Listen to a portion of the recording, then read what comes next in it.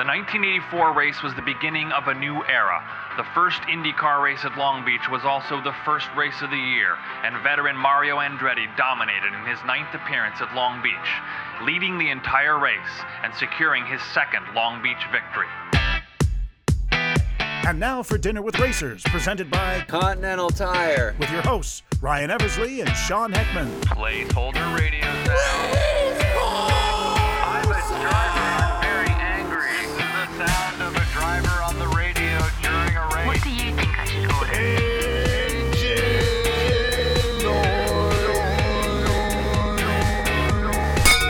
Welcome to Dinner with Racers. I'm Ryan Eversley. I'm Sean Heckman. And we just got done with a crazy season of all sorts of different adventures. We've been to Mexico. We've been to Long Beach. We've been to Indiana.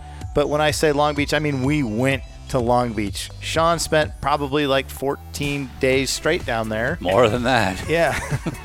And one of the people that you have to know if you know about the Long Beach Grand Prix is the president and CEO of the event, Jim Michaelian. So if you go on to Motor Trend Plus or Motor Trend on YouTube, you can watch our whole Long Beach episode. On Motor Trend Plus, it is called Long Beach Part 1. If you go to YouTube, I don't know what they called it. Aptly called something not at all what we asked them to call it. But regardless, this is one of these behind-the-scenes podcast episodes where we do more extended versions of interviews that you'll see on our video series, including Jim Michaelian.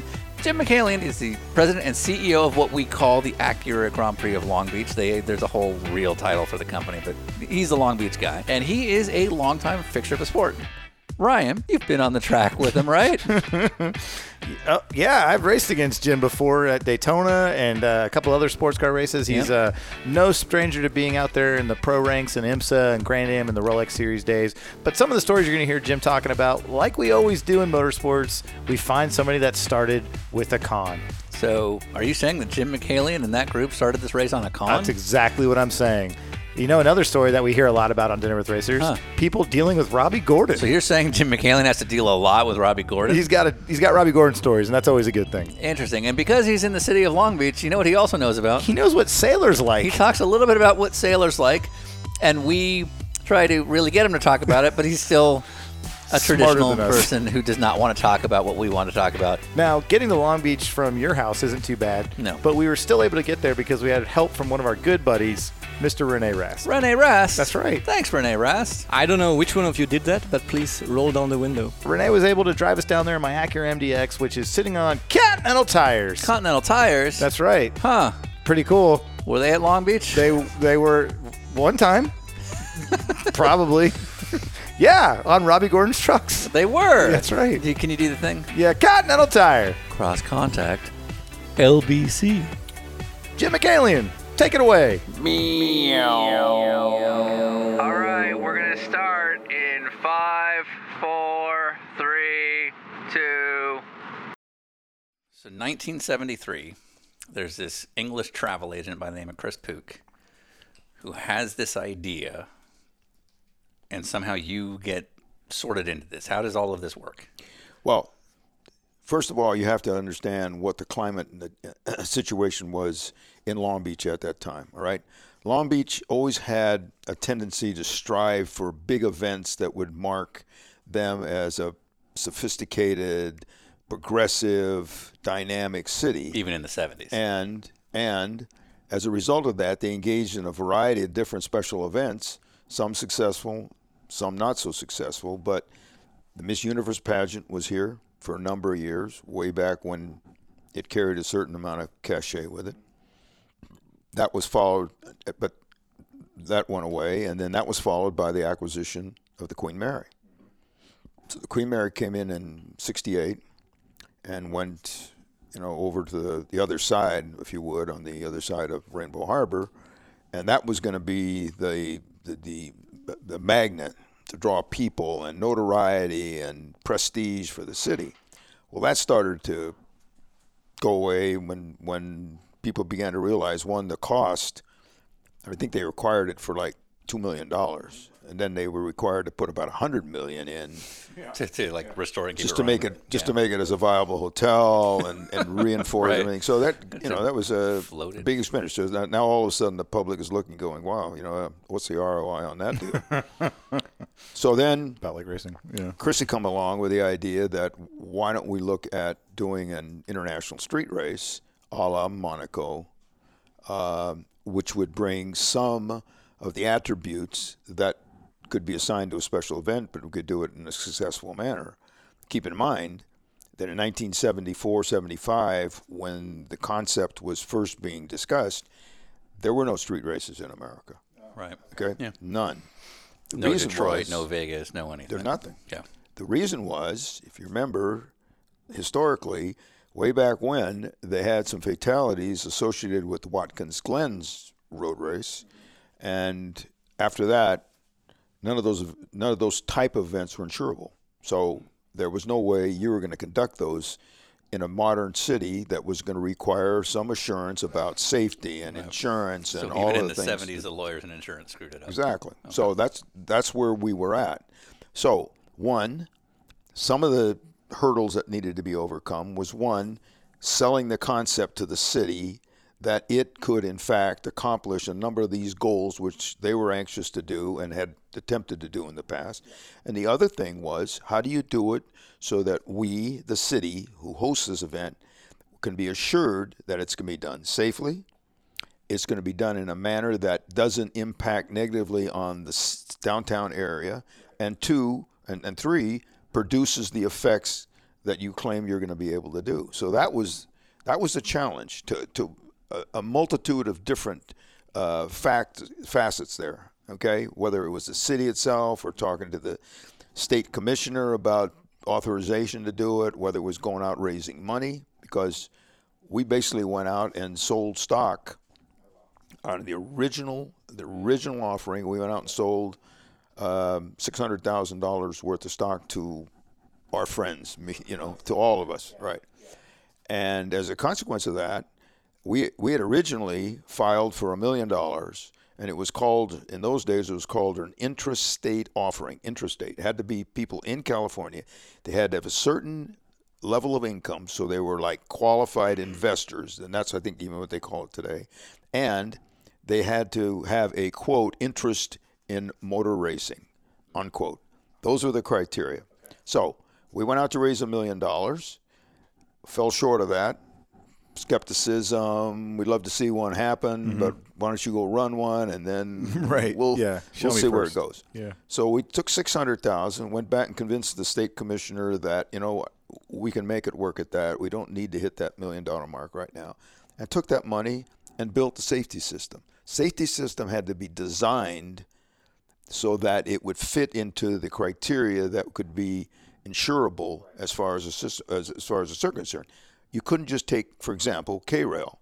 Or just take, they've got K-Rail all over, just put it on the circuit. Mm-hmm. Well, K-Rail doesn't work because it doesn't have a flat edge. Right. Okay? It takes the car and rolls it up and then rolls it right back into everything else that's going. You want a flat edge, dissipates the energy, and more importantly, keeps the car contained.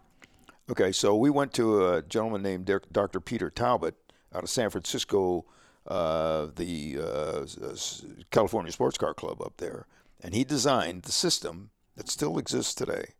Flat edge on one side, tapered on the other side, and then it was enhanced so that it could accommodate the poles, the fence, and the cable. All critical factors in terms of providing the level of security and safety that the insurance guys were looking for, the city was looking for, the sanctioning bodies were looking for, everybody. So that was our first real challenge, raising the money, getting the system, and then putting it in place. And all that happened in the summer of 1975. Summer. Wow. Okay, so what we were doing is it was a very small group. There was only four or five of us, okay? And we had a little office downtown up on the top of the 600 building in the penthouse up there. And we were doing, all of the different functions are spread out amongst everybody. We all did virtually everything, okay? We put that race on in September 28th, 1975. It was a Formula 5000 race. Formula 5000 was required because Formula One wouldn't come to a circuit in those days until there had been some kind of a test race like a run. proof of concept, And for us, by the way, if you ever have a chance to go back and look at the entry list for the Formula 5000 race at Long Beach in 1975, it is awesome. Yeah. I mean, I don't think people really appreciated the star power that was there. I mean, Mario Andretti was there, Brian Redmond was there, David Hobbs. I mean, it was because Formula 5000 in those days was a pretty spectacular series. Yeah. It was. We It was, don't have anything like that now. the sort of the road racing version of Indy cars in those days. So it was pretty spectacular. So we put that race on, Formula 1000. We had a couple other secondary races, and nice sunny day. We went out and got television with CBS. So CBS came in. They broadcast it on a week delayed basis, but that was really critical because the criteria that we used in order to justify the city giving us those streets was 1, economic impact, 2, the visibility that came about because the race was going to be televised. And keep in mind, when you televise a street race, it's different than a permanent circuit and certainly different than if you're doing a stadium event. Because a stadium event, you guys are in production business, it focuses in on the playing field, right? So where's the playing field for a street race? Giant track. It's a huge part of land. Yeah. And the backdrop, which you can't miss because you're focusing on cars going down Shoreline Drive. And what do you see in the background? Rainbow Harbor, the Port of Long Beach, Queen Mary. You turn it around the other way for when they were going up on Ocean Boulevard, which we were in those days, and you got the skyline of the city. Now, in those days, that, quote, picturesque view was barren sand Right. out on Shoreline Drive. And when you flipped it over the other way and you looked at the skyline of Long Beach, it was flop houses and X-rated movie theaters on Ocean Boulevard. Literally. I mean, we got pictures of it. In fact, there's an old story, which is true, that before the Formula One race back in 77, I think it was, we went and covered up the marquee on the movie theater, the XXX rated movie theater that was right at the start-finish line on Ocean Boulevard so that it wouldn't appear on television. True story. True story. So you literally had to drape it over because... Exactly, because nobody wanted to see that as a sort of epitomizing what, this is what Long Beach is about. Right. But I say that because that was the genesis behind all of the growth and the development, all the things that have taken place. In 75, that hadn't even started yet. Right, and it took a number of years. This world-class race took place, or started, with taking a right turn around Bodacious Tatas. Yeah. I mean, when we came down and did the old loop, we went up on Ocean Boulevard and came around, which added a certain amount of flair, even though there was nothing on Ocean Boulevard you wanted to look at. And it wasn't until Ocean Boulevard began a real strong development phase that we took the racetrack off of Ocean and brought it down on Seaside Way. And we did that, one, because we knew that the complaints and all of the logistical issues that would arise when you got a Renaissance, you got a West End. At the time, it was actually Sheraton. Now it's West End. But all those hotels, and the breaker was there. So we took that, moved it down, moved the pits over on Shoreline Drive. But that happened in 81, 82-ish, okay? What happened in the interim there was the beginning was really tough, really tough. We got through the 75 race, and we turned around and did we did the Formula One race in 76 in March 28th, which, ironically enough, nobody around here remembered that until they were reminded of the fact that this year, with the sequence that we have, doing a race in September, oh my God, can you do another race back in April? I said, man, we did it back in 75 when we had no money. Right. And we had a staff of 5 people, and we turned around and ran a Formula One race. And everything is your first time, right? Yeah. So don't worry about it. It's going to happen. It'll be fun. Yeah. But when we came out of that Formula One, and then Bernie was here, and there were some big numbers involved in those days, and we didn't have Toyota as a title sponsor yet. Toyota was just the automotive sponsor. So we got through the 76 race, and then we had a year to the 77 race. And that's when it really got tough. 77 was our toughest year by far. We had the mechanics of running the race down, but the resources had just, it didn't span that period of time. Keep in mind that when you're running a special event, the advantage you have is most of the revenue is paid in advance, and the invoices and for expenses are coming in post-race. Right. But when you get down into May, June, July, and August, it got really dry. Yeah. So 77 was our toughest year, just from a financial standpoint. Right, because you're still going off of that initial investment. We were going around, and so we had a board here. We were going around making subsequent donations and contributions to how were we going to get through this phase. Bernie came out in 77. We didn't have the money to pay him. Oh, wow. Made a deal with him. We'd pay him so much, and then we'd pay him afterwards. Right. He was good about it. Yeah. He was here, and he recognized the fact that it would have been a black eye for anybody to say, And he probably saw the value of the market. Market, Southern California, F1 back then. And so we worked with him. I remember, there's some famous stories about, on Friday morning, before the cars went out, we had a meeting. We had a meeting with the board, collected money from all of us. Oh, wow. Like everybody's like pulling their wallets out. Like passing around the collection tray. Yeah, right. There was an old saying for a while. I hate to go to board meetings because every time I do, I end up getting hit up for some more money. So, and it was true. True. Right. But we got through 77, and that was the year that Mario won. And that changed the complexity of our whole entire operation. Suddenly, there was a perception that this is a big-time event. When Mario Andretti wins a Formula One race in Long Beach, that sort of solidified our position in terms of the racing hierarchy and validating the concept of running a street race in America. Okay? So those things all sort of came together. And starting in 78, we still incurred some smaller losses, but they weren't, in those days, seven-figure loss was huge. Yeah, right. Wipe you out. And I now, mean, in those days. Yeah. Well, now everybody here knows. I mean, I've lost $1 million. Right. And then as time went along, we started to attract more sponsors, which is key. Citibank came on board in 78 and 79. We had additional sponsors. And then in 80, Toyota came on board as a title sponsor. And that also was one of those tent poles, one of those milestones that say, you know what, if Toyota's invested, then I can go to the Valvolines, I can go to the various beverage companies and others and sell the idea that this is a long-term commitment, this is something that's going to last. So you landed a big title sponsor, and then you got Valvoline. Yeah. Yep.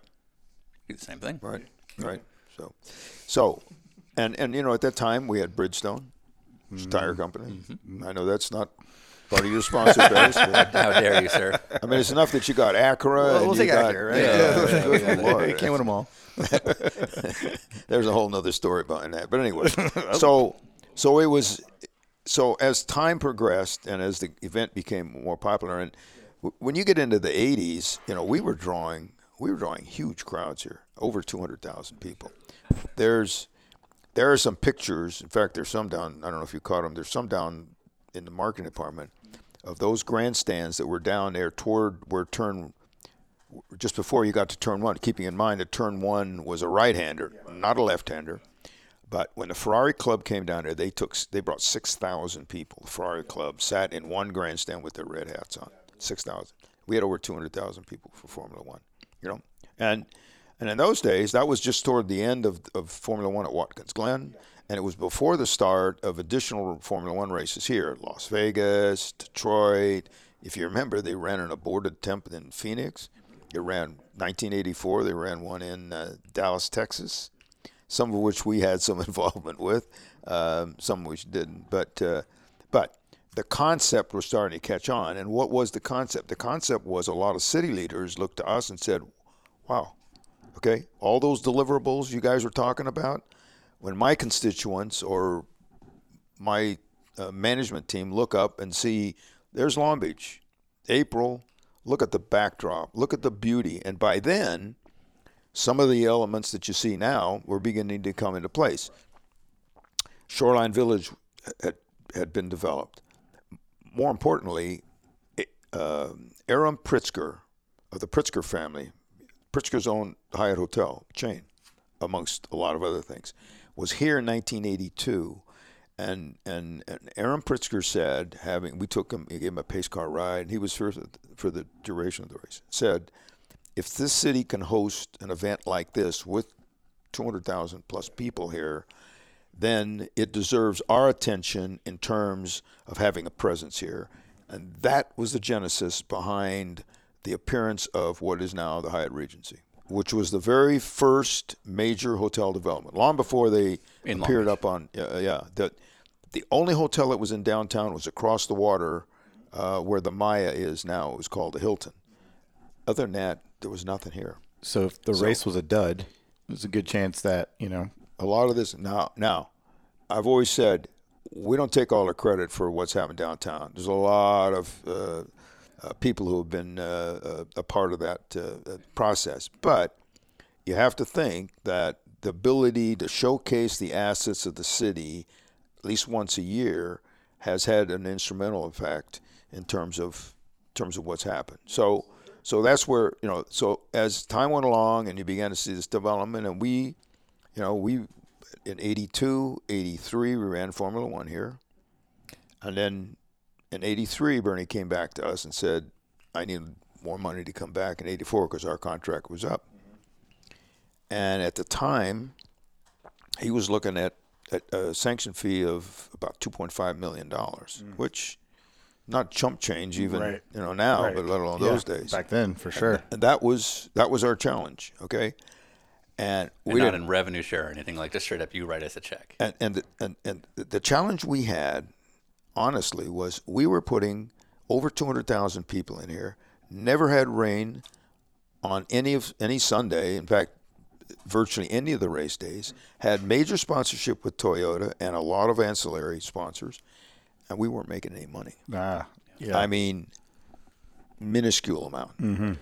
And so to scratch a $2 million check on top of that. Well, yeah, but it wasn't 2.5 on top, but it went from like 1.75 up to 2.5. So it was another $750,000. If you're just barely breaking even. And this, and quite frankly, there was a fairly astute city manager in there in those days, John Deaver. And we were talking to him about where the race was going on. And, he sort of looked at it and said, "Guys, you're doing all of that, and you're not realizing anything measurable in terms of financial success. So you got to rethink." Yeah, change your business model or something. What are you going to do? Because, as we all said, one rainy day, bingo. You're right back where you were in 77. Right. I don't want to be there anymore. Been there. Don't want to be back. So that was sort of the genesis behind looking at Bernie. And Chris and I, we flew to New York, met with Bernie, had dinner with him, and told him, the numbers just don't work. And he was pretty adamant. That was what he was looking for. And so... now, at the same time, like you had said, street races now, seeing the success of Long Beach, start popping up in the U.S., so now there becomes options in Detroit, options in Las Vegas. Yep. It's weird when you start the foundational event, and then a bunch of other ones start popping up left and right. But, success has many fathers, right? Isn't that the way it always works? Yeah. So imitation is the finest form of flattery. Yeah. Same way. So have you had coffee with Kyle? Huh? Nothing. Yeah. So it was a consequence of that on that same trip, we called to IndyCar and asked them, what the situation was like and whether there was a chance to put something together. And after some discussions, not too long, because we were looking at a 1984 race, and we had to have some verification of where we were going to be at. Right. And so we switched to IndyCar. 1984, they came here for the first time. Mario won again, which is a hell of a good start. Yeah. But the backstory to that was our sanction fee in those days was $600,000. So we actually reduced our expense and understood there was going to be a challenge. Does it work for our sponsors? Does it work for our in terms of fans? A new series and the different profile changes and all that. Does it work for our fans too? So we anticipated a bit of a dilution, which there was, but then having Mario come back and win that first race was really another one of those real critical things, because now suddenly people were looking at the viability of it and going, so what's the difference, really? We went through the 80s and the 90s, success with, with a number of large teams. That was the days when, Target was here, Zanardi was here, Montoya was here. Allinger Jr. won 6 times here. Mario's won 4 times here. Tracy 4 times, So it built a certain historical background to get to this. Then we get to the 90s, and everybody knows what happened when you got to the 90s was, What do you mean? The bifurcation, as they say, off it went. Yep. So we went through that, and there were some adjustments needed made. I mean, Toyota was involved in the series, and then all of a sudden they were on the other side, Honda on the other side, Penske on the other side. Ganassi was one of the first ones to go over and run in the 500 when it was supposed to be, exclusively top 25 were involved with the Indy IRL in those days. Yeah. So we went through that, and change of ownership. Our company originally, like I say, we went public in 96. In 98, we were bought by Dover Motorsports, who obviously run the Dover race. And at the time, we're in the process of developing Nashville, the super speedway. In 2005, sort of toward the end of when this whole battle between IRL and kart, Champ, and then it turned into Champ Car, and where are we going to go with the series? And obviously, Long Beach was a target for both sides. One wanted to keep it, and one wanted to obtain it. Right. And then, as you said, in 08, why the death knell tolled, and everything evolved into one, which is now the Indy Racing series, and we switched over. Actually, we ran the last Champ Car race here in 09 in April, and that was it. From then on, everything shifted over. That was a challenging time, just because of the duality, and is that the same cars that run? No, it's similar. And they look the same, but they're kind of different. And the drivers, where are they running at? Do I see? It was a mess, and sponsors, quite frankly, had the challenge of trying to sort it all out. And you guys go out and solicit sponsorship, right? Mm-hmm. When there's confusion in the marketplace, it's so hard to overcome that. Mm-hmm. And if there's confusion at your level when you're presenting it, you can imagine how it's heightened when it gets way upstairs and somebody looks at it and goes, so why are we doing this? Yeah, right. Explain to me again. There's 2 groups and they're fighting, and some have the Indy 500s, it goes nowhere. Why do I want to do that? Right. So once there was clarity with regard to where they were going, that was a big assistant to us in terms, and that's 2010 virtually, on down the road. Mm-hmm. And so we started to accelerate. Then Toyota got to the point where they announced that they were going to Plano, which was a significant development for us. Mm-hmm. They were with us 43 years, 40 years as a title sponsor. Right. So when that announcement first came out, we had a long-term deal, which we generally did. It didn't affect us immediately, but the problem is that the corporate Toyota was helping sponsor a lot of stuff, which at the other regional areas, they would leave it to the regional dealer group. Right. Make up your mind. I mean, here, right? Toyota sponsors the Lakers. Toyota sponsors the Angels, whatever it is. Local money. But that's Southern California Toyota Dealers Association, right? Yeah. That's not Toyota Motor Sales USA. Right. Here, they were substantial participants in that thing. So, as a consequence of that, once that announcement was made, you could sort of see a handwriting on the wall. They got to the 39th year of the celebrity race, which started back in 77, 78. We first started that, and they took it over. Mm-hmm. And then they said, there was another one of those kind of things where everybody was participating in it until we got to the recession. Mm-hmm. Right after the recession, they, like everybody else, went through all the books and went, yeah. What are we doing here? Does anybody, because those guys were really astute. Yeah, right. They, motorsports had a chunk, PR had a chunk, branding had a chunk. They were all contributing to it. Mm-hmm. And then somebody said, what if we add all these chunks together? And then they went, holy smokes, that's expensive. Right. It was expensive. Yeah. We quite frankly didn't realize how expensive it was until they came to us and said, guys, if we want to continue doing this, we need some help from you. Right. And when you start adding up all of the various aspects of that, flights, hotel rooms, what you need to do in terms of training, the cars, the maintenance. Yeah. And then you get to race weekend and you got all the hospitality and you got to get all the, and you got, everybody's got agents and people. And the reason you have to take care of them is the agent says to you, to his, the star, he says, so tell me again, you want to go do a celebrity race, right? This Toyota celebrity race thing? Yeah, okay. And it takes a 10-day commitment. Mm-hmm. What are we getting for that? Yeah. And you're getting how much? Yeah. And if you tell me it's zero, then my percentage of that is the same number. That's 10 days you could be making money for both of us. You got it. You got it. And you're going to, and more importantly, you're going to turn down this gig that I got for you to go race a car in the streets. Yeah. Tell me how that's going to work out. You're going to break your neck and now I'm out of a job. Yeah. Or Donny Osmond going upside down in turn one, that famous picture, Hero.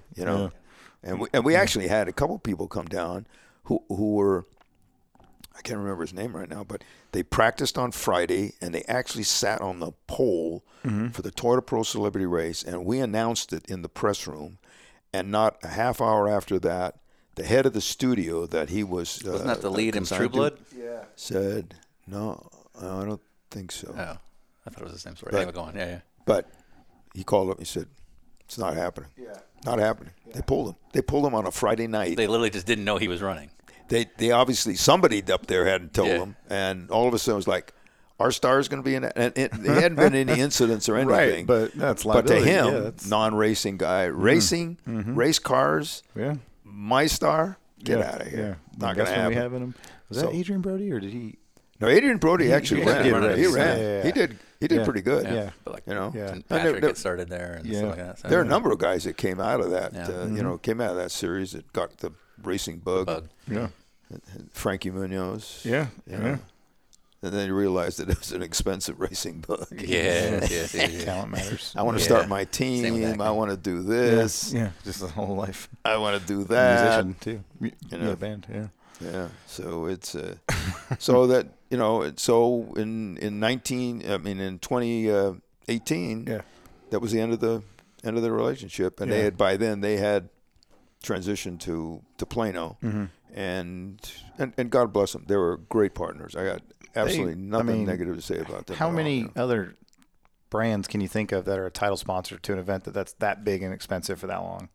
There's none. That's impressive. There's none. That's like one of the longest. We did the research on that, and that was the longest running title sponsor of a singular event in motorsports. Yeah, 45 years. Yeah. 44 really. Yeah, and 40 of those they were the title sponsor. That's incredible. Nobody has that. Yeah. And it won't happen anymore because nobody has that kind of longevity to it. So then the challenge became, who are you going to replace it with? Right. Not an easy thing, quite frankly, just based on the heritage that was there, that was left from Toyota, and that was, quite frankly, was one of the things was people said, man, that's the Toyota Grand Prix. Right. Well, and they had their flow so well down. Yeah, exactly. You know what? That's the Toyota Grand Prix. And they're still going to call it the Toyota Grand Prix for how long, So we had to get to the point where we said, time to make it clear distinction here, okay? It's going to go to something else. And that's when I went down to Honda and talked to John, and I actually talked to Honda originally, and then it for a variety of reasons up there, and I'm sure they could explain it a lot better than I can. We got a guy. It was a good fit for them. And it was, quite frankly, turned out to be a good fit for us, to be honest with you. They're young, that whole group, very aggressive, proactive in market. And that's what we were looking for. Because, in all honesty, as much as we love Toyota, when you do anything for that 40 long. years, it gets to be a little bit commonplace. Diametrically opposed to that was John and Greg DeWine and that group over there. We're small, but we want to make the Acura name, and they're doing it. So, Long Beach Grand Prix is closely affiliated with two key names getting it going: Jim Michaelian and Chris Pook. And Chris Pook, as we understand, was a travel agent. How did you guys even meet? Well, actually, Chris had the idea and took it to the city, and was in the process of selling them on the concept. I lived in Long Beach. Yeah. I had graduated from UCLA and with my MBA and had been involved in a couple of companies. Okay. But I lived in Long Beach, and I heard about this guy who intended to start a motor race, street race, and were you in a my race city. fan? Oh, I've been a fan ever since I heard the sounds of Sebring with Corvettes back in, before you guys were born. Okay, and it's been a very expensive but very fruitful kind of a vocation. Yeah. So there was an appearance before the Coastal Commission at the Port of Long Beach office back in early 75. Right. I went to it. And you didn't know Chris at all? I didn't know Chris at all. Okay. But I went there as a proponent, okay? I'm a Long Beach guy, and I'd be very interested in having this happen. I met Chris at the time, and I said, I'm available to be involved. I obviously knew the sport because I've been following it for forever. Went out to Riverside, watched sports car racing out there. I'm sort of a sports car guy. And you're like mid-late 20s at this point? I was early, just at 30. Okay. So when I did, he was just putting together his staff. He didn't really have. He had, he'd been talking to Gurney and to Phil Hill, but we had a PR guy, who's Pete Byro, who's well known for his photography efforts. We had a marketing guy, Brian Turner, and we had a assistant and myself, and that was about it. Right. And then we brought an operations guy, Sumner Oldfield, on. What was your first exchange with Chris? I introduced myself and said that I was in Long Beach and I was a big supporter and wanted to see about a way to be involved. So you didn't show up as like the cocky kid with an MBA, like, "Hey, I'm going to help you run this." You know what you need to do. No. In fact, at the time, I was interested in being an investor in the enterprise. So I didn't come as necessarily as an employee. I came with money. Yeah, I had a little bit of money. Step right this way, you sir. definitely got his attention then. Yeah. Seats right here at the table. That's right. Yeah. Right. Okay. So that was the idea behind it, and I went to work. Actually, my first job was primarily involved in the financial area and the promotional area. Okay, and so I came on board like in early in 1975. Right. And did Chris have any reputation prior to this, or was he just some random guy that wanted to get this going and somehow knew how to get through the city? Well, he had met some individuals in town here, primarily through his business, and there were a couple of stockbrokers, Jack Queen and Stu Elner, who were instrumental in raising the funds. And then I obviously got introduced to them, and Jim wants to be involved, and so we were involved in the recruitment of funds for that. Okay, so that was the start. It was a very small utilitarian group that put the first race together, and quite frankly, to be honest with you, and I think it's part of the record, we didn't even get paid for a good almost a year. Yeah, well, sounds like it was a great way to like any racing venture was a good way to lose money. I mean, it's typical, right? We were all scrambling and seeing what we could do. Critical question, because this is true for any racing venture we know. So you've been a lifelong race fan, been involved in different capacities even prior to Long Beach. How many of the investment group were race fans? About half of them. Some of them followed the sport. Some of them were engaged in. One of them had an auto repair shop, and one of them had Lou Mirabel sold Jaguars and Lotus and whatever. So there was he's shady. There were some affiliations there, and others were friends of friends that hey buddy, come on in. Okay, right. So if we call it 50-50. 50% is an easy sell. They love racing. They love cars. Yeah. The Monaco of California sold.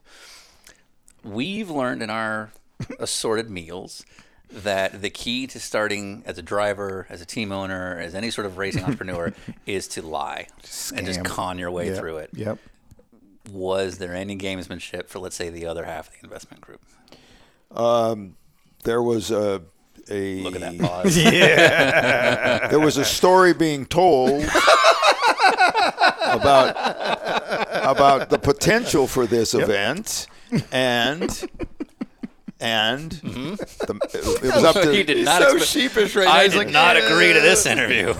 And it was up to them, to see that there was some kind of a future payoff for it. it was up to them, right? Yeah. It was easy. I mean, quite frankly, it was easy. Quite frankly, the group that we were talking to were pretty, moneyed guys, and to them, the minimum investment at that time was $5,000. That bought you 20 shares. So to them, hey, I'll throw in 5, 10, 15, and I'll tell you, once we went, issued stock, did all of that, for years, that stock was declared in their minds and in ours to a certain degree as being valueless. Right, it was a penny stock. They would give it to their family. Here, take this. It was an old investment I made. So was there, some fabrications? It was the Bitcoin of bad investments. Yeah, could have been. And at the time, until we went public, and then all of a sudden everybody was running around, where are my stock certificates? Yeah, I didn't realize they were ever going to worth anything. My kids got them. I got to get them back. Kid traded it for something called Apple or something. Yeah, exactly. So was there an attempt to fabricate something? Not really, but we embellished the vision. That's called a con. Yeah. Pretty sure that's fraud. Not if you deliver. Hey, there he is. Not if you deliver. That's why you're still here, sir. Still here. That's why you're still here. Yeah. Okay.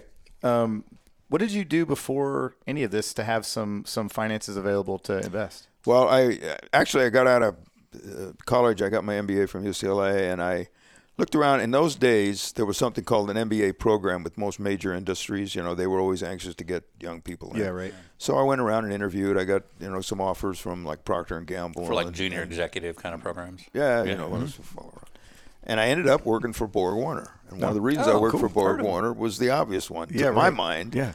But the challenge you had with Borg Warner was where it's located. You know where that is, don't you? Chicago, Illinois. Right. Yeah. I knew Chicago, Illinois. Yeah. Southern California kid. Yeah. All his life. Yeah. I worked when I went to work for Borg Warner. They took me back to Chicago in November. Oh wow! Hello, hello. Yes. Yeah. You're looking up at the buildings there, and you see the temperature sign -8. Here I am, freezing to death. Yeah. So already I'm thinking this ain't going to work too well. Yeah. But fortunately, I went to work for them on some of their local in Southern California because they had a couple of plants out here. And then I had to make a decision after about a year, go back or stay here. So I stayed here.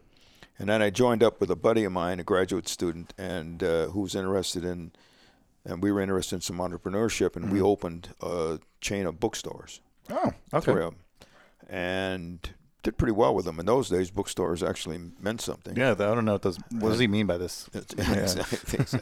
And then we got an offer somebody wanted to buy them because they wanted to integrate them into a bigger chain. Yeah.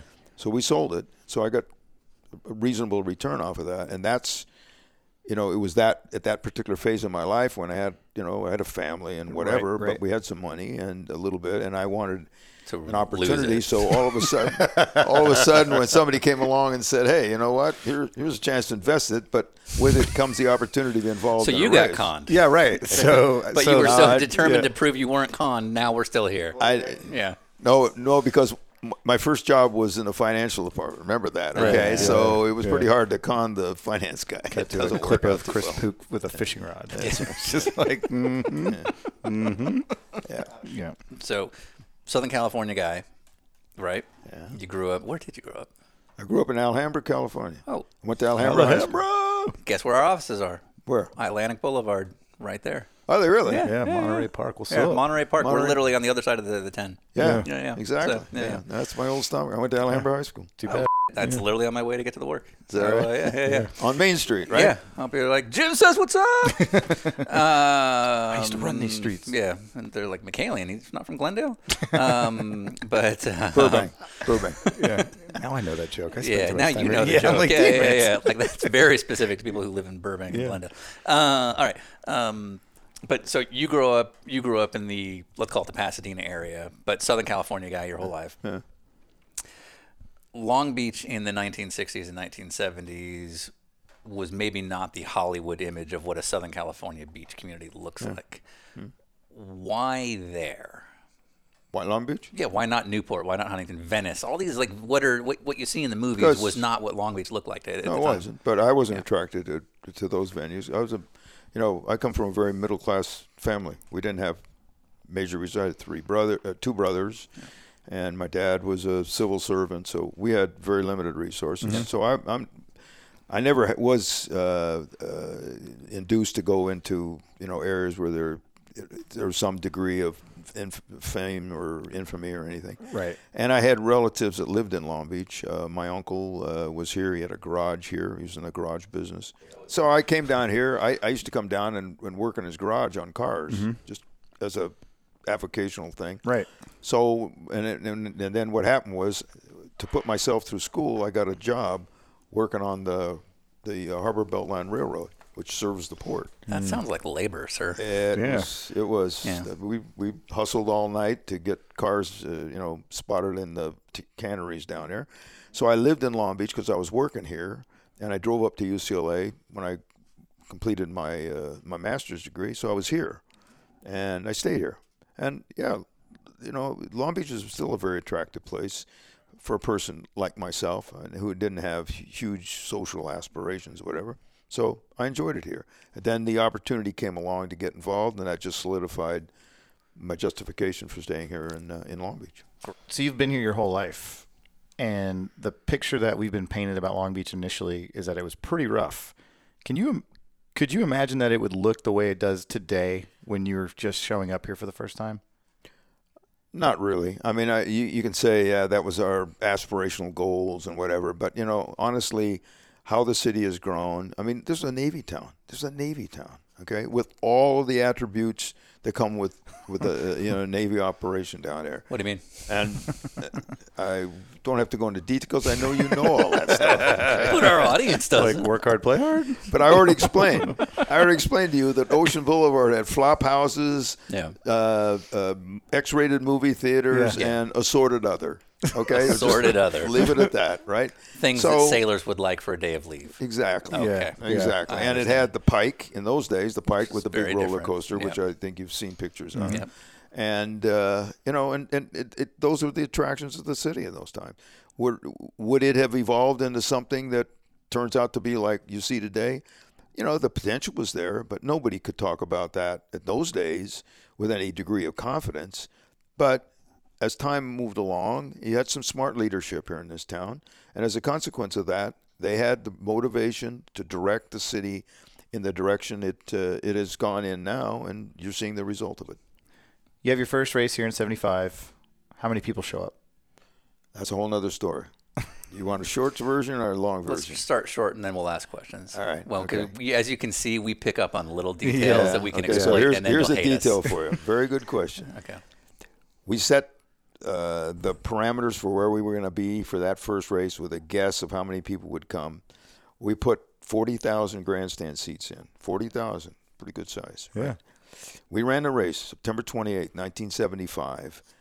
This facility was packed with people. Every one of those grandstands were full, and we had general admission people lining all of Shoreline Drive and up in front of the on Ocean Boulevard. Must have been at least 60 to 62,000 people here. Your first race. First race. What a success. Yeah. Wow. I remember we went up and saw the city officials, some of them who had been very skeptical about, this isn't going to work. Right. And they were up on a hospitality village up on the bluff, looking down, seeing this mass congregation of people here. Right. I did too. I went down to the box office, which was in the arena. And there was a gentleman down there named Stan Mack. I walked in. He was a ticket manager. I walked in and I said, Stan, can you imagine how we attracted all of these people to this event? He didn't even acknowledge me. He was sitting there with one of those old-fashioned calculators, you know, the kind with the handle. Mm-hmm. And he just kept looking at these little scripts of paper and pulling the handle. Yeah. That's what he did. And then he turned around to me and he said, young man, which in those days I guess I qualified as, he tore that little piece of paper off that adding machine and he handed it to me and he said, I don't know how many people you saw out there, but this is the number of people that paid. And I looked at that, and it was 37,909. That number is embossed in my brain forever. 37,909. And now we're going to have to go out and explain to all of the various constituents, the press, the city officials, our investors, and the fans, what happened. So the con was the fans. What happened? Yeah. And you know what happened? What happened was we were so rushed to get this thing done that we, you didn't think about fences. Thought, well, we'll just put a fence there. If you just put a fence, that'll keep people out, right? So you definitely were a 30-year-old with an MBA. Right. Like, people will just behave. I went to UCLA. The door's closed. No one's going to try to open it. It's closed. If there's one thing I know about UCLA people, it's that they're grounded in reality.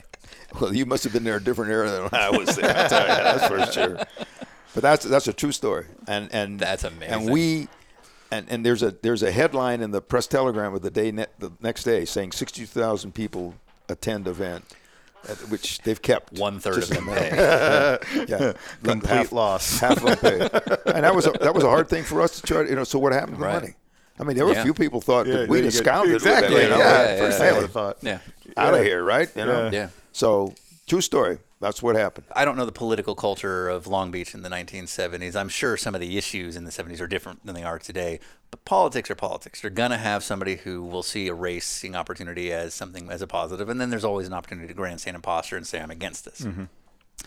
I have to think in the 1970s it was no different. What were some of the obstacles you guys really faced from just a permitting standpoint? Well, the big concern was specifically the council people who represented the downtown area. Right. Okay. Was this more posturing or genuine concern? Well, I think to a certain degree. Don't forget, there was a very old populace down here. Very old. So a lot of the reaction to it was, how do I get around? How do I go to church on Sunday? Yeah. I can't go over the bridge. How do I facilitate getting my friends and activities associated with the event into the place? And they reacted to it, and given a first-time event that had ever taken place, so there's no historical reference, there's no legacy, there's nothing. It's very easy to be, skeptical about, so why was this going to be a success? Yeah. Nobody's ever done it.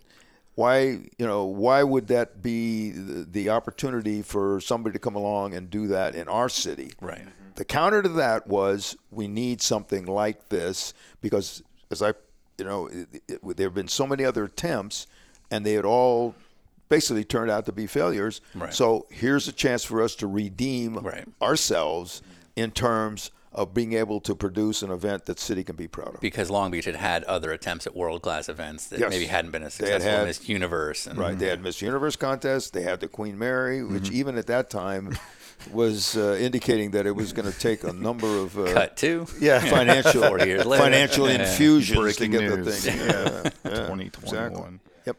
And to this day, I go to events, and every once in a while, and there's not many left, but I hear people say, I was at the very first race. You know what's the first question I ask them? Did you pay? Did you pay to exactly? Did you pay to get in here or not? You can't let it go. Nope. It's been so long. So throughout this 1970s, 1980s history of Long Beach, as the city develops, it's still a naval shipyard town, and the majority of businesses are built around it. In the 1990s, not just Long Beach, but across America, there was a string of military closures, bases, shipyards everywhere, and Long Beach was one of them. What was the picture painted for you guys as that starts to happen?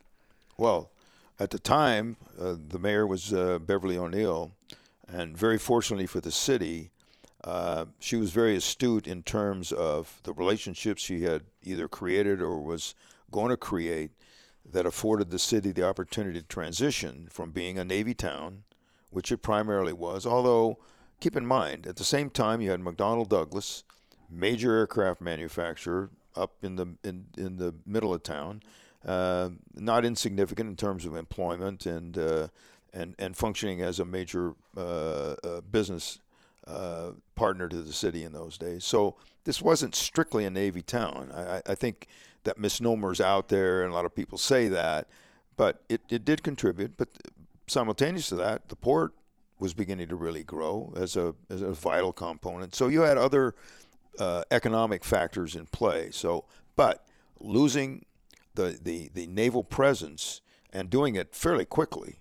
I mean, it didn't extend out for a number of years, was a major financial blow to the city. But the mayor was very astute in terms of cultivating relationships, both in Washington, some in Sacramento, but more important in Washington, that afforded the city the opportunity to transition from being a Navy town to being more economically driven by, other endeavors that were equally important, or in some cases more important. So during the 90s, a lot of things popped up here. It was kind of like a complete, reinvention of the city. So the course has changed quite a bit over time because of that. Is that a problem when a new building gets popped up or proposed? Well, the course has had a number of iterations to it. Actually, some major, some minor. There's been about 8 of them since we had the original construction that included Ocean Boulevard and Shoreline Drive. But in 2000, which was sort of the culmination of some of these activities you were referencing in the term of the 90s, when the aquarium was built, when the pike was starting to get developed, and when all of the activity on the south side of Shoreline, we had to make a major decision with regard to rerouting the course.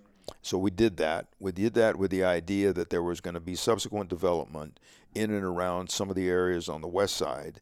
So we put the course in a position where that development could take place and we wouldn't need to change the actual circuit itself from that point on, because there are some challenges every time you make a course change, if it's substantial. If it's minor, moving a certain runoff area back or something like that, it's not a big deal. But in 2000, we made a major change. Instead of going down Shoreline Drive and making a right-hander and coming through the parking lot and coming back on Seaside, we now turned left and went in front of the aquarium, came double back down on Shoreline and went up Pine Avenue. So that was a big change, and it was accompanied by some of the conversations we had with those developments, whether it was aquarium, whether it was restaurants, whether it was a pike, in terms of how we were going to be able to conduct the race and yet facilitate what their intentions were in terms of their operation of their various facilities.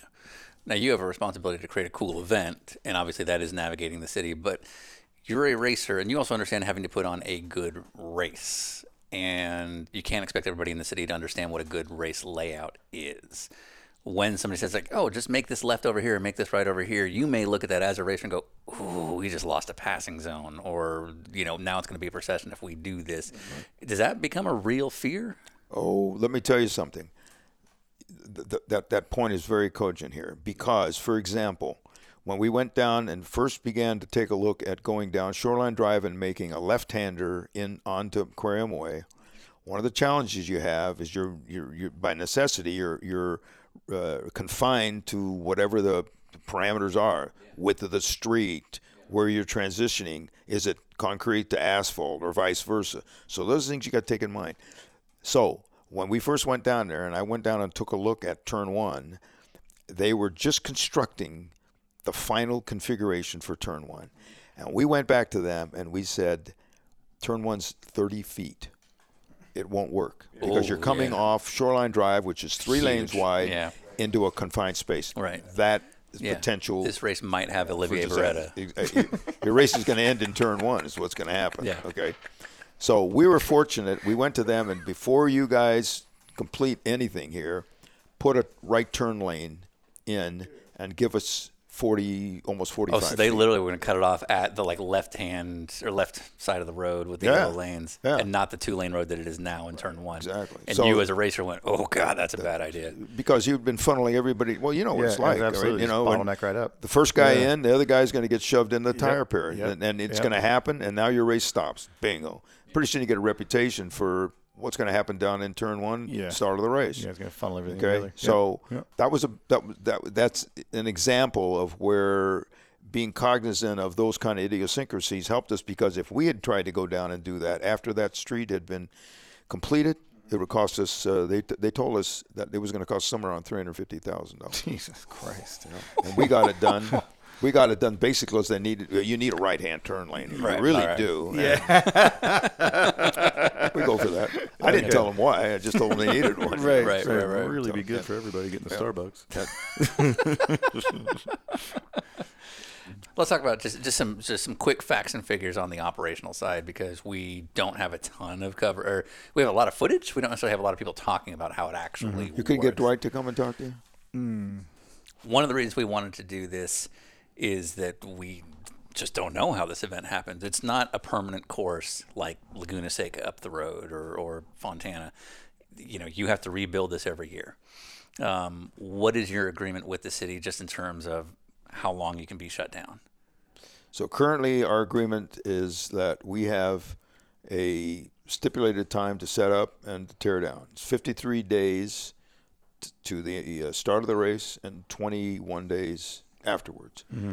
That's always a topic of discussion when we go back for renewals. Sure. Yeah, right. Cut this down, cut that down. Mm-hmm. And that's 53 days for walls, fencing, Jumbotron. Everything. Yeah, electronics, the whole thing. Yeah. All of the physical elements that are necessary to conduct this race have to be in place with between 53 days, because their insurance guy is going to walk around on Thursday of race weekend. Mm-hmm. He's either going to sign off on the course or he isn't. Right. Okay. So that is the pivotal point. And so there is no there cannot be any reason for a delay or encountering any. What if it rains for a week, though? You can put it off, right? Well, yeah, right, sure, yeah. Don't worry about it. Unfortunately, they'll be racing in Barber that next weekend, so that won't work for us. Yep. Right. So that's the criteria that the city and we have agreed upon in terms of the setup and the teardown portion of the race event. Right. How many streets are compromised by the course layout? Well, ironically enough, but during the time frame that we're set up, the streets are basically open. Right. Until we get to Wednesday of race week, and then we cut them. We close them down in some sequence, depending on in the morning you close them down one way, in the afternoon you close them the other way. So, 24 hours after the race is over, the streets are open. So, from a physical standpoint, the impact is really very limited. Granted, you got to put grandstands up, you have to put up bridges, you have to put up all of the circuit modifications that are necessary, block, fence, cable, everything else, and that takes time to do. But once you get to the point where you have all of that stuff aggregated together, it's much simpler to take it down than to put it up, literally half or less the amount of time. So we're about 5 weeks out right now from the race. The track is half built already. We've been following it this whole time. But it's literally not until days before the race that you actually completely close it off. And there's a reason for that.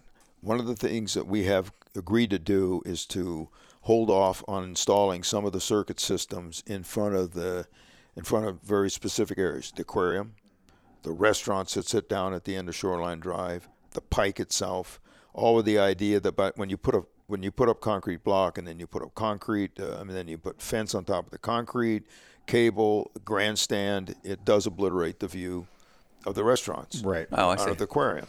Plus, people can't drive in now. Yeah, exactly. Yeah. Exactly. So we tend to hold off on that. So a lot of that work is completed on a very tight time frame just because we've agreed that we wouldn't go in there and put that construction in place during that, earlier than that time. Right. So you have 53 days to build up the track. The consequences are obvious if for some reason there's a construction delay and the track's not ready in time. We understand that. Yeah, we understand that. Right. What are 21-day cleanup?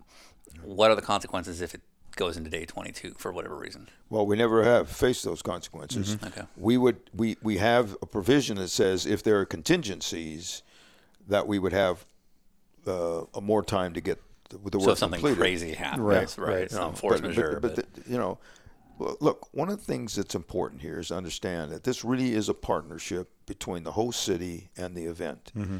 If that partnership isn't there, then there's going to be substantial problems that are going to rise on a continuing basis that could well be, very deleterious to the event itself.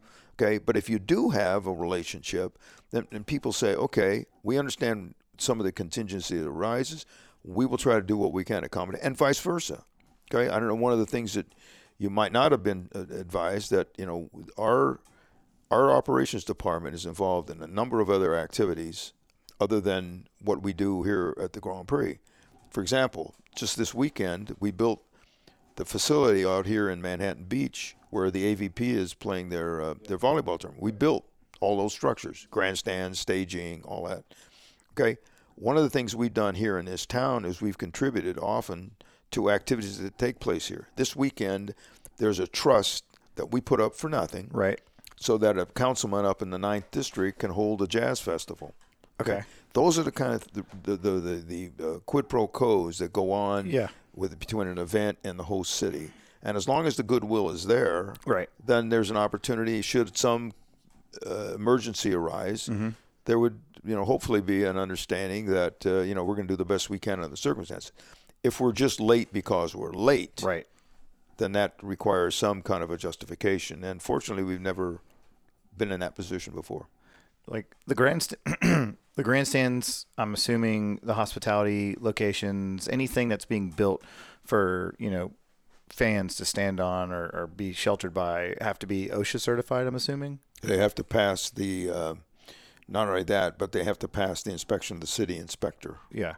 Okay. Who looks at it from an engineering and a safety standpoint. Yeah. So then adding in all the different forms and approvals and, anything that it requires to be able to run an event like this from insurance and liability, et cetera, the amount of paperwork alone to do something like this has to be just tremendous.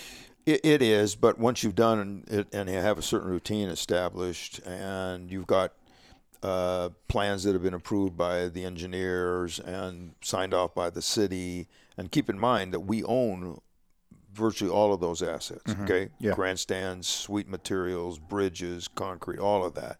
So it's all under our domain. Yeah. So we understand if there were to be any changes at all, we would immediately notify the responsible parties. But when there isn't, there's a continuity there. Yeah. It's not like we're depending on a third party who could have changed the design or the product itself, right, which could cause us problems. Yeah. So is that common for people that put on events like this, especially in motorsports, to own all the assets like fencing materials and building blocks and grandstands? What's common is to own the circuit safety system. Okay. Because it's unique. Yeah. Nobody's going to come in and give you 2,000 cement blocks that have a flat edge.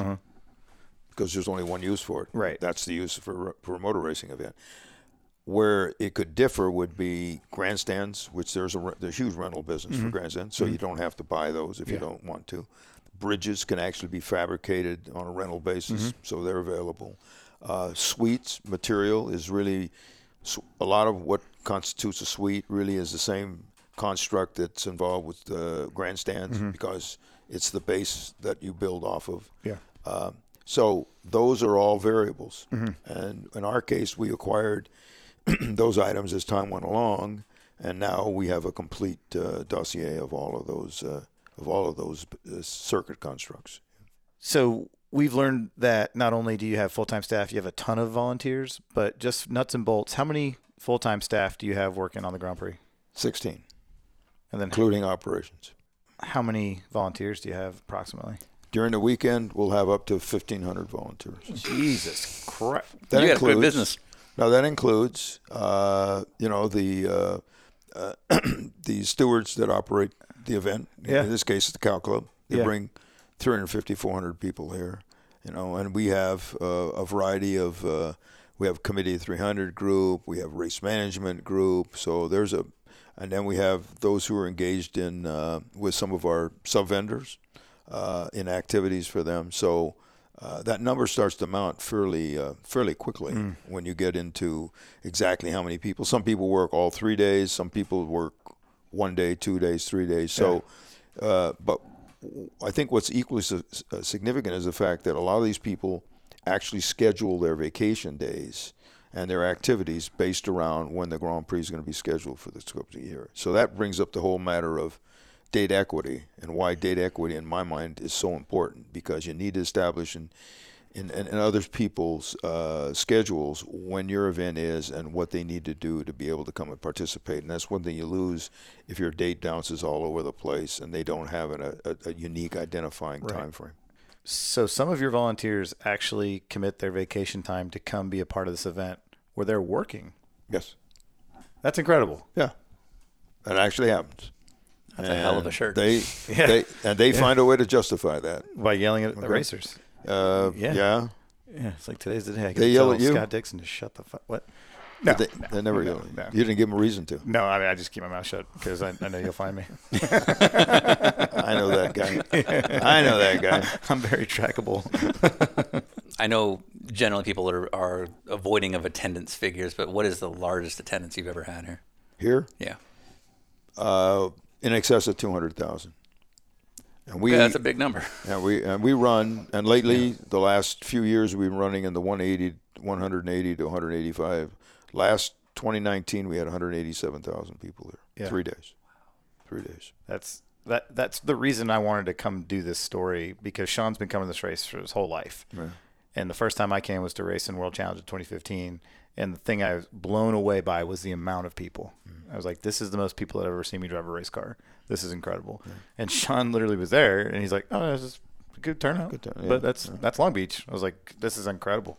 But your paddock was located inside the convention center, all right? Yeah. So when you looked around in the convention center, when you could hear Indy cars outside, ALMS, and then on to IMSA, outside racing activity, and you looked around, 10, 15,000 people inside the convention center. Yeah. And you asked yourself, why are those people in here if they paid all that money to be watching races? And you know what? To them, they wanted to be in an air-conditioned environment in the convention center with their kids driving a simulator, and it didn't matter to them who was outside. Right. And you know what? Yeah. God bless them. Yeah. Well, absolutely. And it does God feel like bless a them. car show, too, in that sense. It Like, does. people pay to go to car shows, and there's a lot of stuff on display. Yeah, the thing I'm taking away from this entire adventure on our side is that it's not as much of a race as it is an event and a party. It's an entertainment weekend. Yeah. That's what we do. We put on an entertainment vehicle here. Happens to feature 6 races, but if you're not a race fan, you can still come out, have a great time. Your family will all find something that's enjoyable. And at the end of the day, even if they don't remember who won any of the races, if they give you a thumbs up as they're leaving the facility and say, Jim, had a great time, the odds are we're going to get them back subsequent years. That turns out to be the key. If we don't focus on the idea that entertainment is our business, then we lose track of what our real function is. And that's the reason why, as a diehard race guy from way back when, I can't let that be the dominating factor in terms of the decision-making process. You got to think along the lines of, what do our customers want? If they want more of this, less of that, different type of entertainment, what do they want? What's going to keep them coming back? And if you're successful at that, you can divorce yourself from, gee, I always wanted to see this, or I always wanted to run this. Right. You can't do that for very long because you're playing to one person, one audience. You can't do that. Is it crazy that with 200,000 people, they are single-handedly there because of Robbie Gordon? Well, that's what Robbie says. Yeah. I mean, I have no way to disprove it either. Yeah. Okay. Well, just logic and reason. Yeah, right. Science. So the business of how it runs here. So we are sitting in a conference room provided by the Grand Prix Association of Long Beach, the GPALB, and you guys are a private company. We're an LLC, which is owned by another LLC, Aquarium Holdings, and that's owned by 2 individuals, Kevin Kalkoven and Jerry Forsyth, who are 50% partners in terms of the enterprise. Mm-hmm. Do you still answer to them? Say it again. Do you have to answer to them still? Yeah, but they're pretty good guys. I wasn't spying or anything, but there's a letter on the front desk that says Jerry Forsyth, and I was like, all right, yeah. You know what that is? You know what that is? No clue. No. That's his monthly financials that we send, and Jerry doesn't do email. Oh, we send like him. A good, efficient businessman. Right. Yeah, exactly. Like he's ahead of Jerry's his time. Jerry. Time is money. Where's my postal letter? Where's my printout?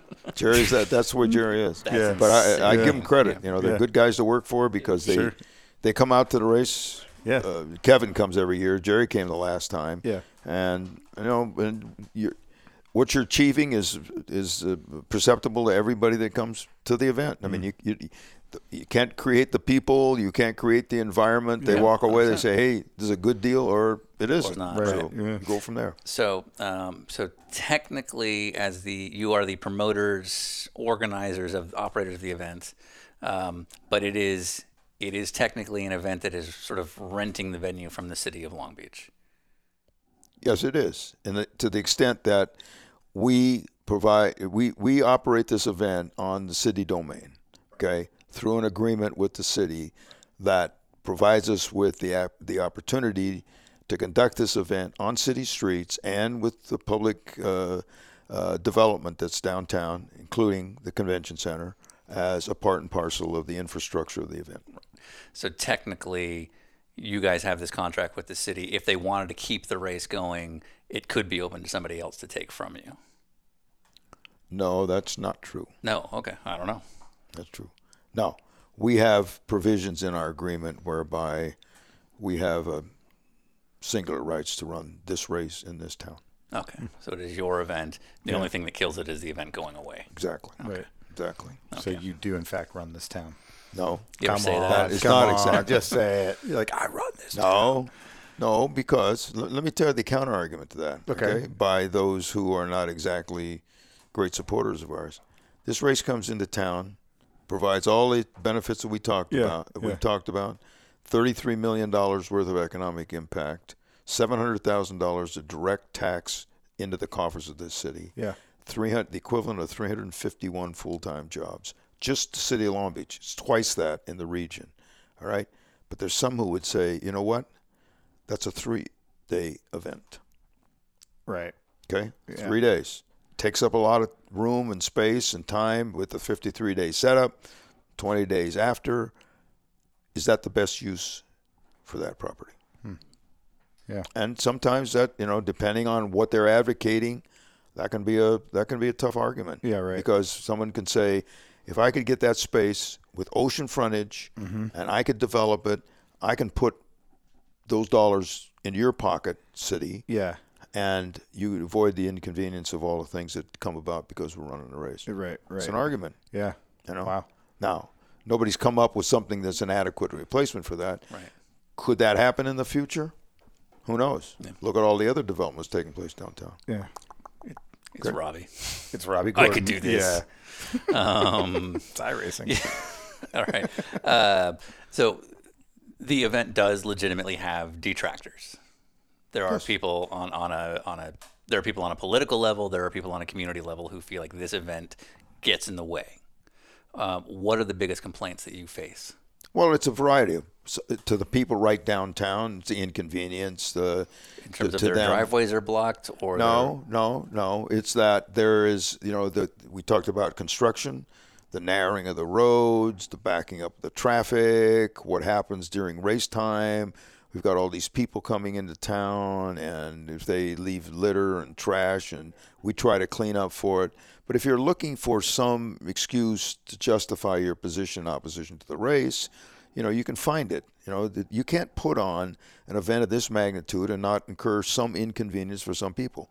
There are some merchants that don't benefit from this race, okay?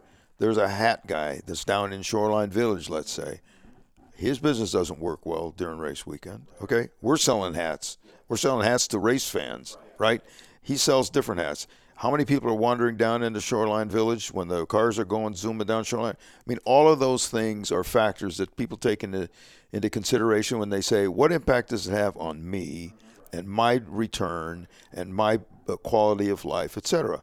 And the other thing to take into consideration is that you got a lot of new people that have moved into town in the last decade, let's say, to whom the legacy, the contribution, all of the various facets of this event, okay, you run an event, they're less than overly impressed, let's just put it that way. And to them, to a lot of them, they're just neutral. It happens, it's part of the landscape, and get on with it. But you're going to find a few people who say, why are we running a race? And more, and equally important, what is the environmental impact of this race? Which is obviously a relatively new cultural Yes. factor. Never was an issue, but now you start to hear a little bit about.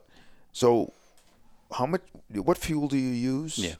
And is this carbon plus and not carbon neutral? Yeah. And and the irony of the whole thing is, in 16 and 17 we ran Formula E here. Yeah. We ran a Formula E race here. Yeah. And no one And cared. a lot of those people, We weren't buying tickets. they weren't excited about coming to a Right. Formula E race either. Yeah. And you're saying to yourself, how much more purity What could else you do you have? want than- from Right. me? Plus, if you want to see environmental impact, walk That's 1 right. mile of the 710 freeway. What do you mean?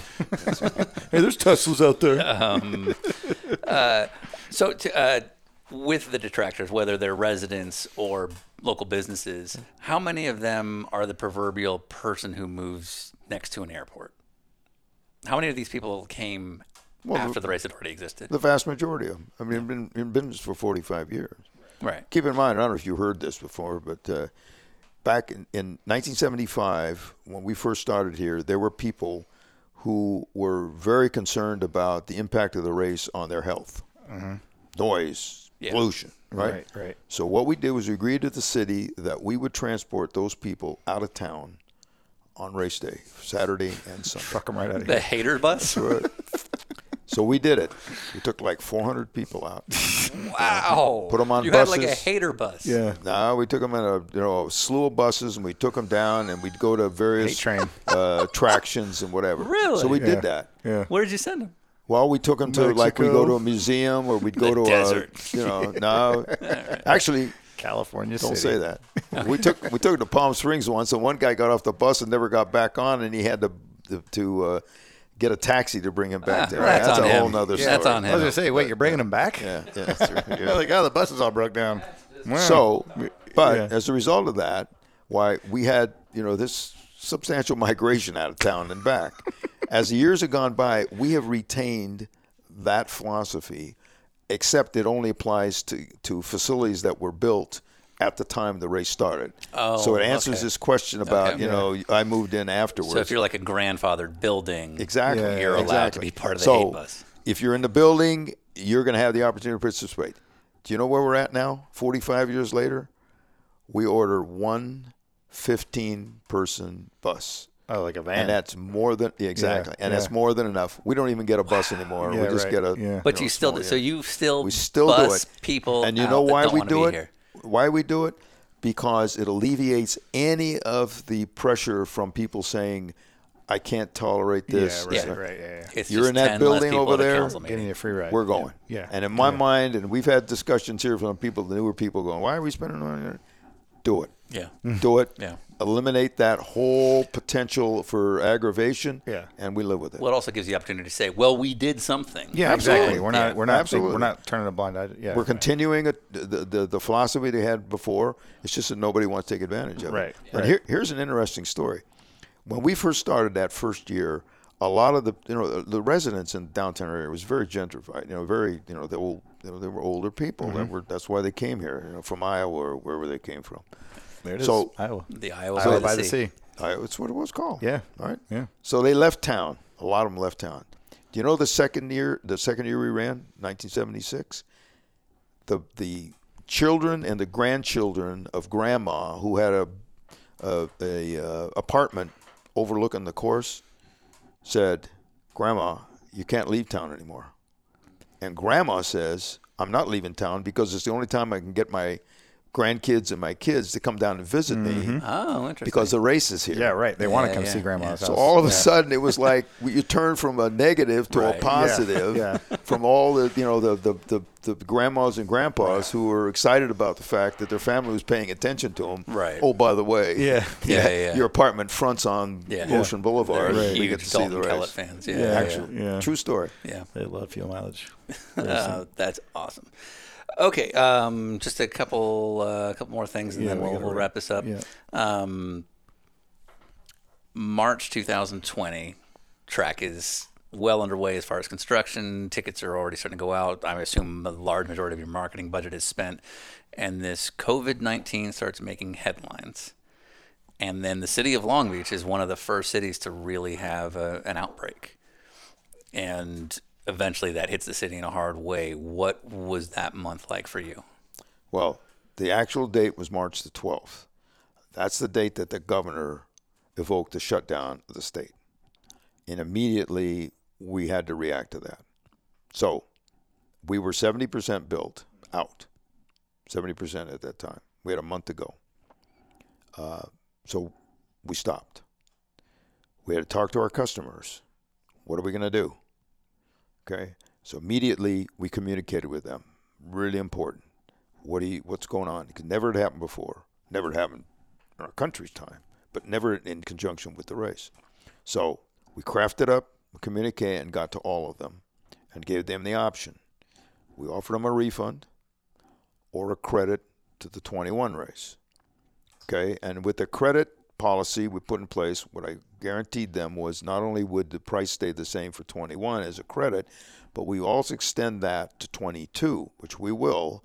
So they'll have the same price, even though the pricing will probably go up for the 22 race. So that's where we were at. A lot of people took advantage of the credit.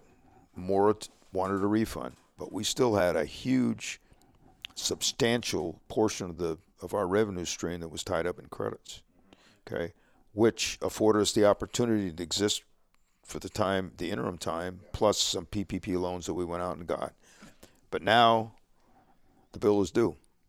Okay, you got to run an event. You have to run an event, or you can't get those creditors off of your rolls. Yeah, for sure. Okay, so that's why this event here in September is so important, and that's why some of these encumbrances that are coming up now, that to the extent that they threaten that, the overall success of the event is something that we got to take a good hard look at.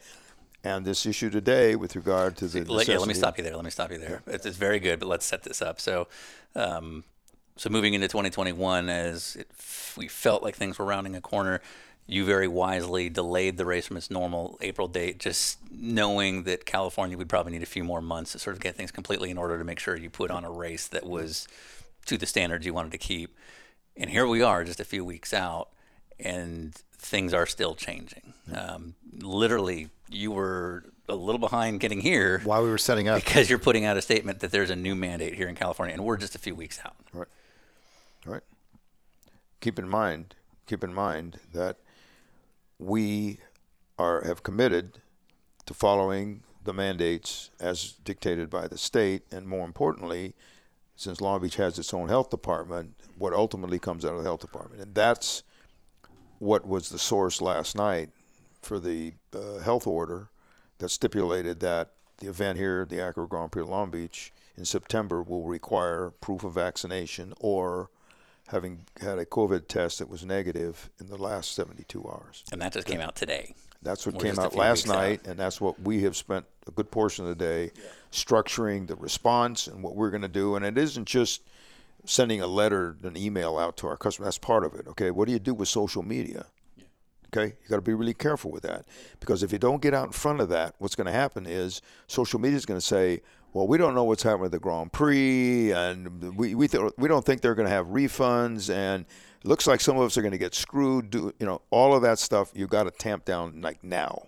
So we sent that out today. We sent our social media advisory out tonight, so it would counter any of this, the overstatement or misstatement or whatever you want to call it, of which can happen. And once it rolls, you can't get that stuff back.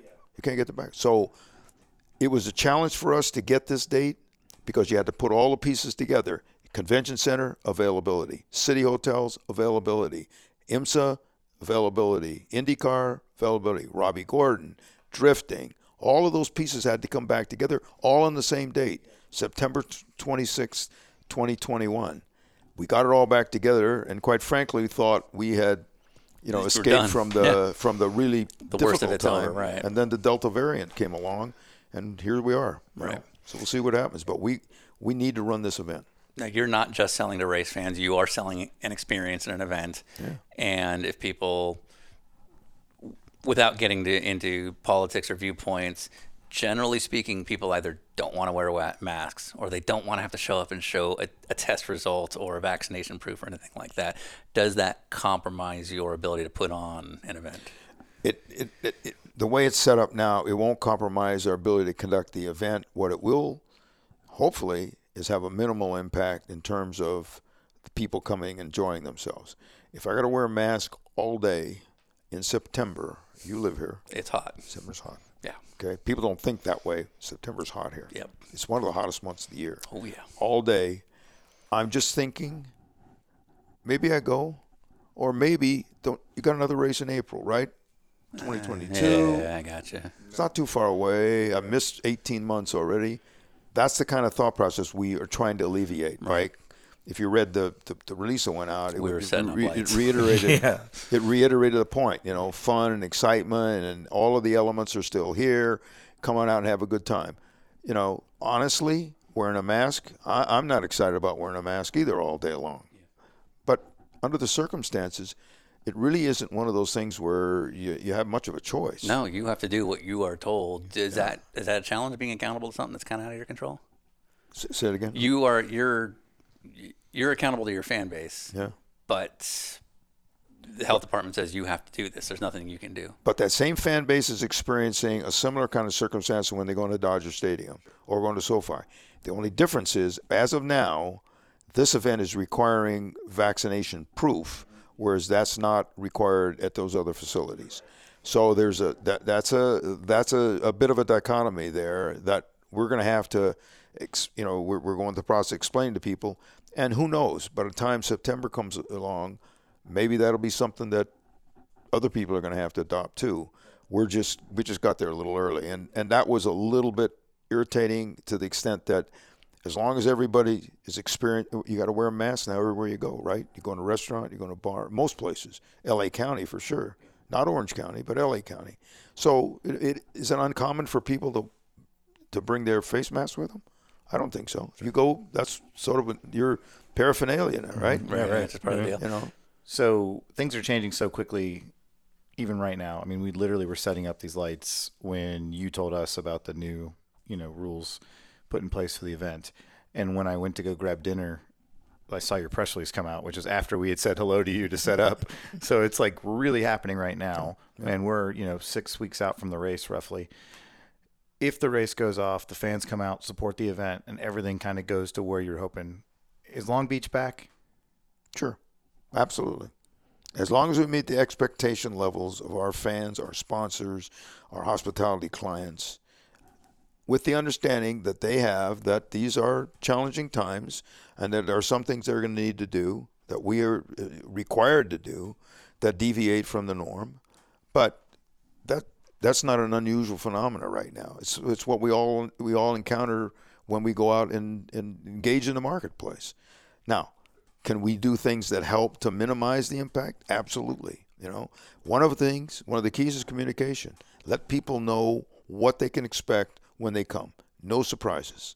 So when you walk up to the gate, you know what's required of you, what we're going to do to help assist you, whether it's sanitation or whether it's an opportunity for you to engage in some things that, for example, we're going heavily towards doing as much of a cashless operation as we can. Yeah. We will go all cashless in 22. Right. So all of those things are items that people have an expectation level for because we communicated them before they got here. How long are your terms normally with the city?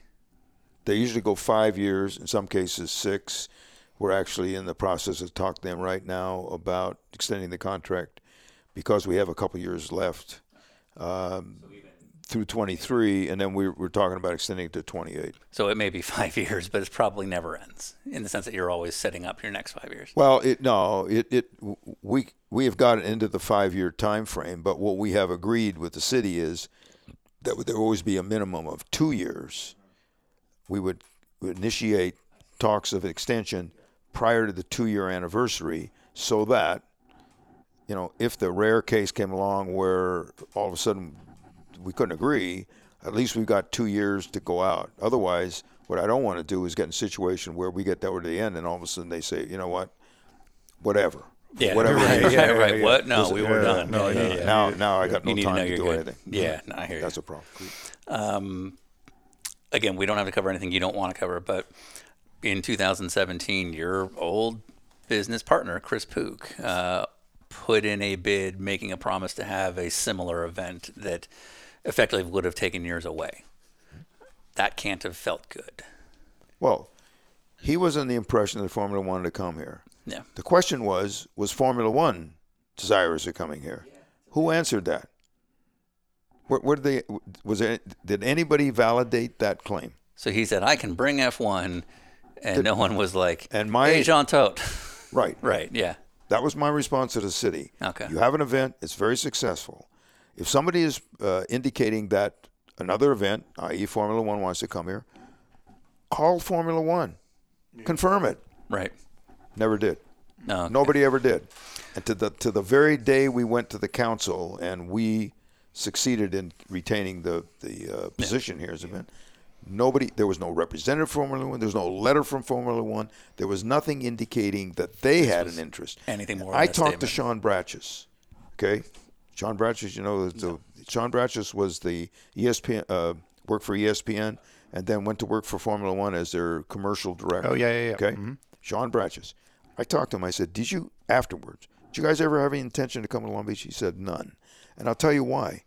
Because from their perspective, if they're going to run in the United States, they're going to run in the Eastern time zone or no later than the Central time zone. Something Why? good for Europe. Yeah, Right. Exactly. That ruins their whole market. He said, to us, the West Coast is not a viable market for that reason alone, let alone all the other concerns. Mm-hmm. And the city of Long Beach was not going to be in a position to afford to help pay for that fee, like Texas does with their $25 million a year allocation. So yes, we went through a lot of effort. We spent a lot of money just preparing documentation and getting people involved. But in the end, there was nothing of substance there. Right. Nothing of substance. You have a relationship with Chris Pook that goes back almost 50 years. Did this strain it at all? Well, it certainly wasn't advantageous, but he comes to the race. He gets sweet passes, and he's here. And that's his prerogative. I mean, would we have preferred that it didn't happen? Sure, but it did. And in the end, the decision was, in our minds, obviously the correct one. And we've gone on from then. So it's a dim memory in the past. This race first started in 1975 with Formula 5000. You joined as a kid with a little bit of cash and an ability to con half your investors. That's your description. You didn't say no. Not mine. You didn't say no. Not mine. We didn't con anybody. We enticed people to come in and participate in what had a very promising future at that time. Right. Look at that grin. How about that? Look at that. How about that? Yeah, about that? Come at me now. Yeah. It's still here. Yeah. Will it still be here when some new podcast shows up in 30 years? Within whatever the next... With whatever streaming becomes. It's a good question, because is the sport going to be here? Okay, think about it. Right there. Yeah. Think about it. Where is the sport headed? With all of the technological changes, with all the environmental issues that are rising now, can the sport survive that? Sports car pyramidal management. Is the cacophony of sound and all that visceral effect that you get from cars now? Yeah. If that goes away, does it still attract people? Do we consider Formula E a success now?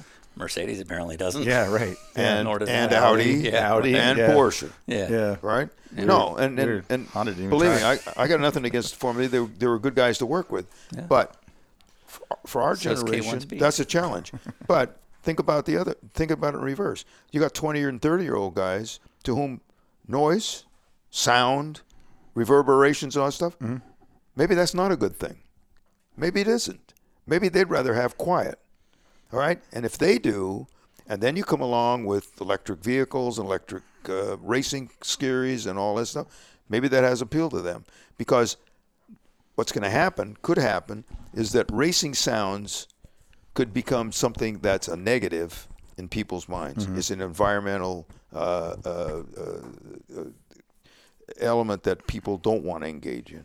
Could happen. And who knows? We're racers. The Long Beach Grand Prix and the city of Long Beach to us are one and the same. Is there a Long Beach without Long Beach Grand Prix? Yes.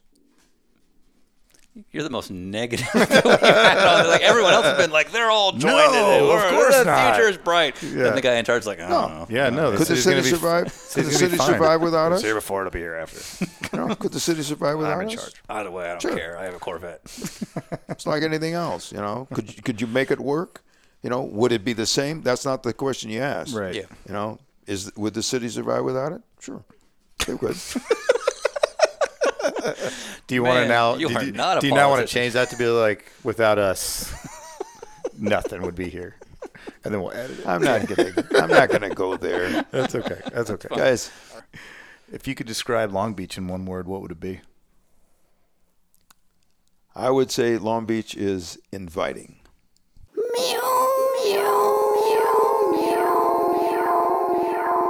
I'm finished.